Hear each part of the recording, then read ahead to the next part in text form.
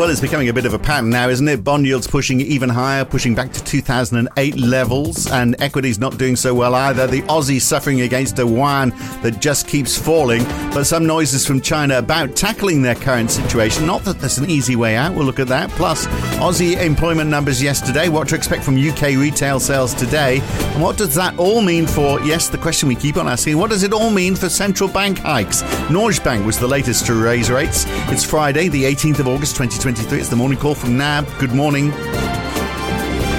Yep, bond yields are rising higher again today. 4 basis points added to 10-year treasuries, up to 4.29%. There were a few basis points higher than that earlier in the session. 10-year gilts in the UK up 10 basis points, up to 4.74%. Australian 10-year yields rose 11 basis points yesterday, up to 4.32%. Still around that level now on futures, just a tad lower.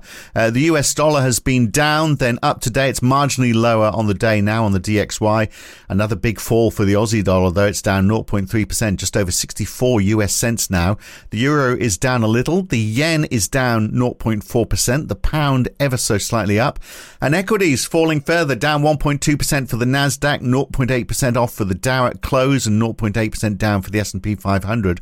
And we had a lot of movement in the last hour with quite a rise in volumes right up to that close. We've been seeing that quite a bit this week. All sectors losing except energy. The Euro Stoxx 50 is down 1.3%. The FTSE 100 down 0.6%, and oil is back up, a 0.8% lift in WTI, 0.4% for Brent. So bonds, again, the yields rising. Hence our weekend edition, which is out later today, features Katie Dean, head of fixed income at Australian Super, talking about how bonds are back and maybe not so boring. Have they moved from safe haven to growth opportunity? The combination of falling inflation and higher starting points normally sets up a pretty good landscape for the outlook for fixed interest. And that's what we're seeing across the behaviour of the broader investment community. So fixed interest, having been the most unloved asset class for quite a long period of time by return-seeking investors, is now starting to get a little bit interesting and starting to make its way into portfolios. Yeah, it's an interesting discussion. Later on today, this will be out, and she's got some interesting comments about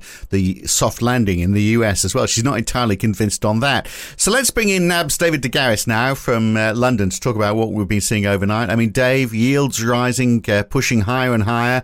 That doesn't suggest a soft landing, does it? But it suggests the Fed is going to do more, and, you know, possibly the risk of a recession as well, maybe. I mean, that has been the theme all week, hasn't it? You know, the possibility that we haven't seen the end of inflation, we haven't seen the end of central bank tightening. Yeah, as we were discussing just before we're talking here, Phil, economists are pretty conservative beasts, aren't they? And they're not particularly good at forecasting harder landings and so forth, but high or higher for longer seems to be the message that most central banks are painting right now. And, you know, the determination to get inflation down sustainably, you know, to 2% is the target. So we seem to have made some of the early low-hanging fruit type gains, you know, with goods deflation and so forth, but services is still very much a black box, isn't it? And labour markets, you know, right across the world seem to be still quite tight. And yet, you know, the data is very mixed. I guess maybe it is because it is services versus manufacturing. So the Philly Fed Manufacturing Index was up last night from minus 13.5, minus 10 was expected. It came in at plus 12, all over the place. How about that? New orders going from minus 15.9 to positive 16. But then prices paid shot up. Unemployment's well down. CapEx was expected to rise. It fell.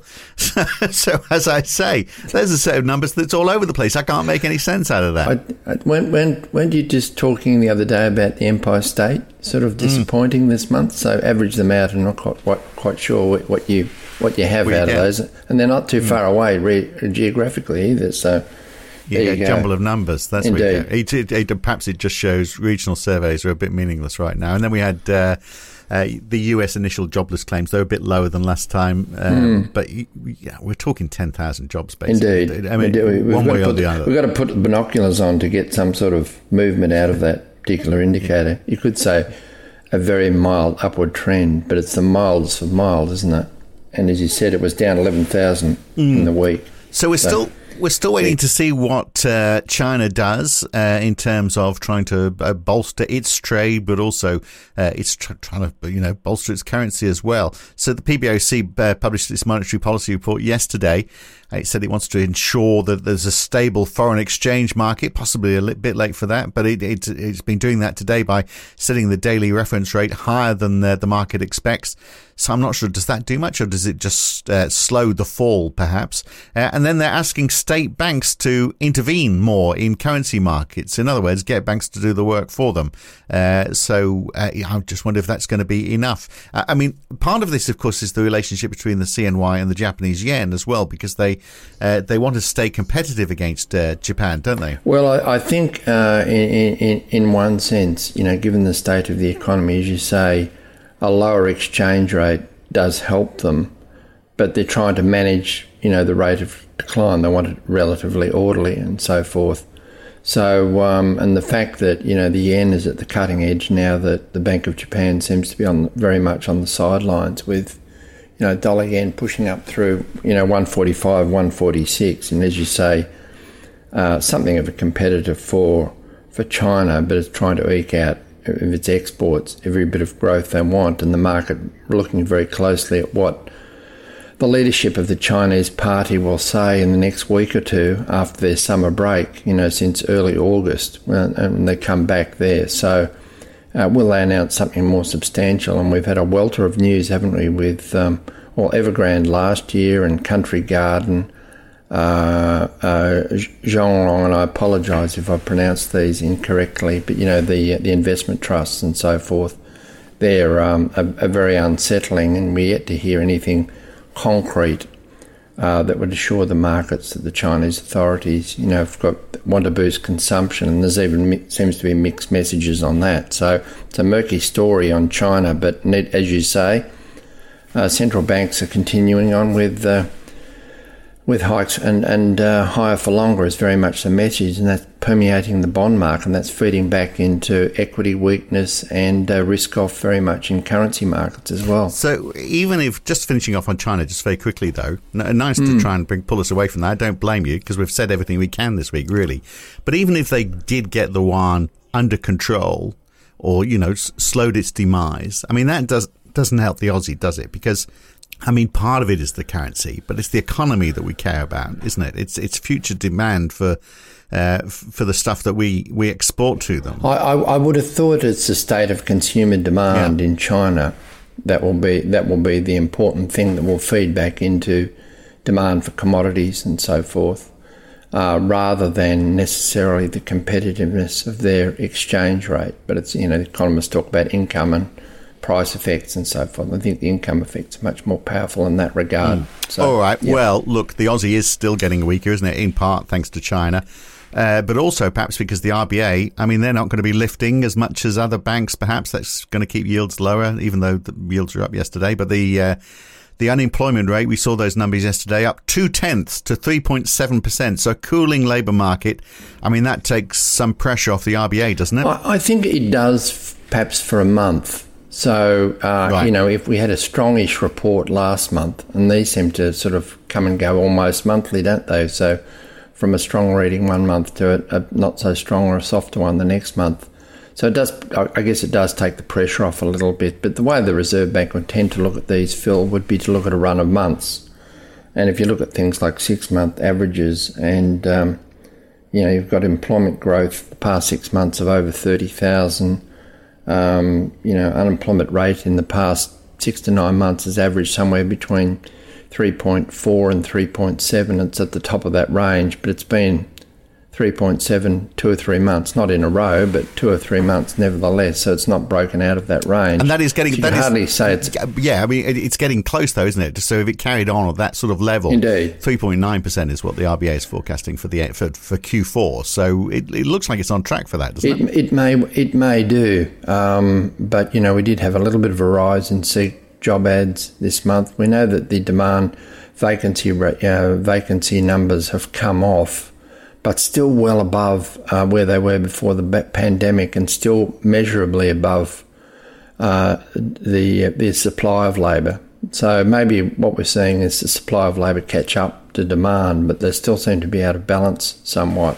So it's going to be interesting to see how that plays out with wages numbers over the next couple of quarters as well. But is this enough for us to sort of like cement the expectation that the RBA is going to be on hold? I mean, because we've had those numbers yesterday, and obviously we had the weaker wages growth numbers as well. Yes, put the two together, that's fairly compelling evidence. Oh, well, I would think so for September, and that's what it is. It's a month-by-month proposition from here, isn't it?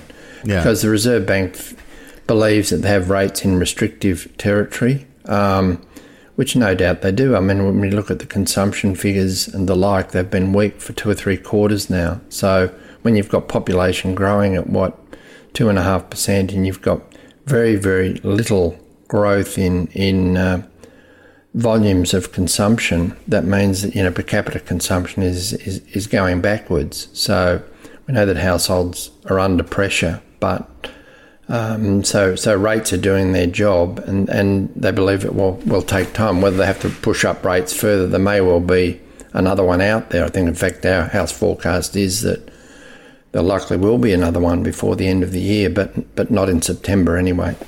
Yeah, well, there could be more anywhere, couldn't there, actually? Indeed. I mean, we can't take anything for granted. So Norges Bank put up their interest rates by 25 basis points. I don't know if that was necessarily a surprise. So they're up to 4%, but they also sounded hawkish as well. So there's possibly more to come. And I imagine they can't get too out of kilter with the ECB, can they? Or can they? No, well, they they have this. When you read their comments, Phil, they're very familiar comments.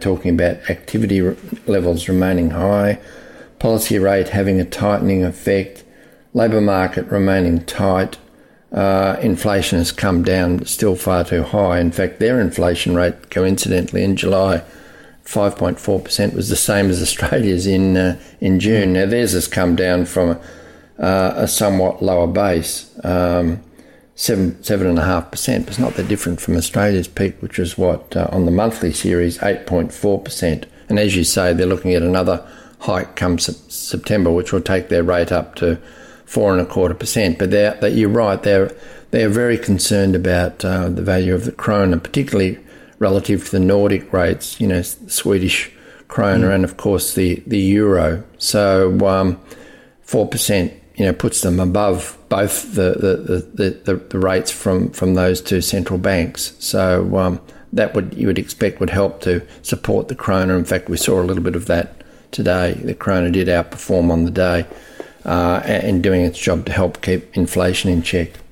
It feels like it's not just inflation rates everyone's concerned about now. They're starting to look at what this means for exchange rates and the relative strength or otherwise. Every little bit helps, right? Yeah. So UK retail sales today. Now, remember that big rise in June, that UK resilience? I mean, there is the expectation it's going to fall back again in July.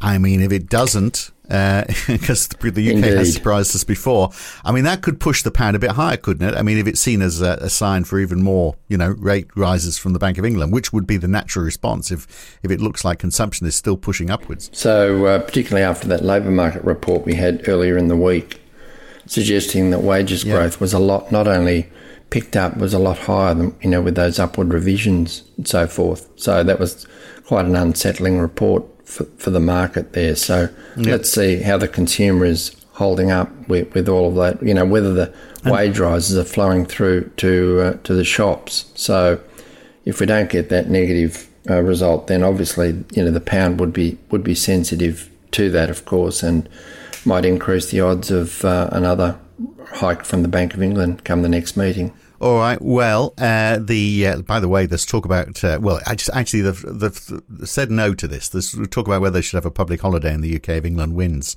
on Sunday. But indeed, they should, Phil. Well, Number 10 has said that they're not going to. I think Rishi Sunak should put on a very colourful jacket and say any boss who sacks anyone for not turning up on Monday is a bum. Just like 1983. 1983 Phil. all over again. If he did that, that would make Rishi Sunak seem like one of the people, wouldn't it? If he Do you think he could do it? I don't think he could pull it off the same as Bob, do you? Anyway. Nah, mate, no. Hey, just one other thing as well, quickly before we go. I know next week it's the Jackson Hole Symposium, which is significant for two reasons. One, obviously, we get to hear lots of central bankers, and it's an important time right now because we get to see how they, they're in the same place at the same time. What do they think about where we go from where we are now? But the more significant thing is, 7 years ago, 1 week out from the Jackson Hole Symposium, the Morning Call started. So it is. Wow, how about that? It is our 7th birthday on Monday morning. That's our 7th birthday edition. So there we are. Well, that's this will be the 45th birthday of Jackson Hole, coincidentally. Right. Well, there we are. So excellent. I don't know how 7 and 45 go together, but I don't know. Obviously they go together very well this year. But last year, Powell did talk about, you might remember, moving our policy stance purposefully to a level that will be sufficiently restrictive, and the market really took note of that. Will he be dovish at all this year? I think there's going to be tinges of both, but we will see. But that's the main event coming up. Why can't they just be honest and say, actually, we really don't know what to do now? Because that's the impression we're getting, isn't it? Anyway, look, we're 7 years old. Hopefully we'll go for another 7 years if our mouths and perhaps more importantly our brains keep working for another 7 years. Anyway. And good luck to the Lionesses and the Matildas this weekend. Yes, in both their games. Yeah, both, exactly. Yeah, I mean, bronze is still good, isn't it? So let's go for third for Australia, and let's go for first for England. All right. Indeed, Phil. Very good. See you soon, Dave. Cheers, Phil. Unless you're Spanish, of course, you might have a different perspective. That's it for today. I'm Phil Dobby for now. Back again this afternoon for the weekend edition. Do join us for that. It's a lot of fun this week. Otherwise, I'll see you on Monday morning for the next edition of the weekday edition of the Morning Call. See you then.